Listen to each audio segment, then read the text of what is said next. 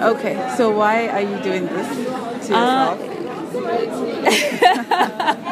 I'm kidding. I'm only kidding. That's a different way of asking the question. Goodness.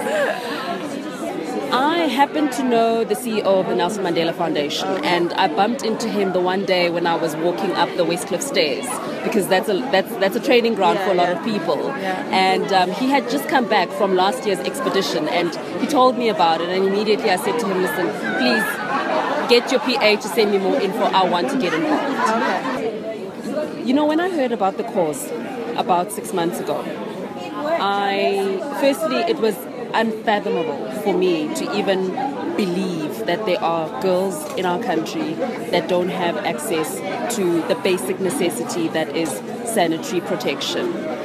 It's something that the ordinary person like myself and my friends and family don't even think twice about. You know, it's just one of those things that we walk into the supermarket and we just throw into our trolley without thinking. And for me, that basic necessity that gives the woman dignity is stripped away from girls in underprivileged areas. That broke my heart, and immediately when I was told about it, I jumped onto the bandwagon. For me, it wasn't about raising funds just for this Kili climb. I'm going to continue raising funds for these girls to make sure that they stay in school for years to come. You know, my husband and I have our own little girl. She's just turned 1, and for me, I can't imagine her not having access to something that's a basic human necessity.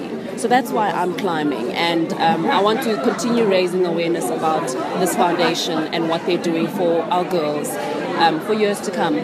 I've never climbed. In actual fact, I'm not a walker. I'm an endurance fast athlete. You know, I run, I cycle, I swim, I do triathlons, I do marathons. So walking is not something that I do, and I've been told that I need to take a step back, because it's not about the fastest person or who's the first person that can make it to the summit. It's literally one step at a time, slow.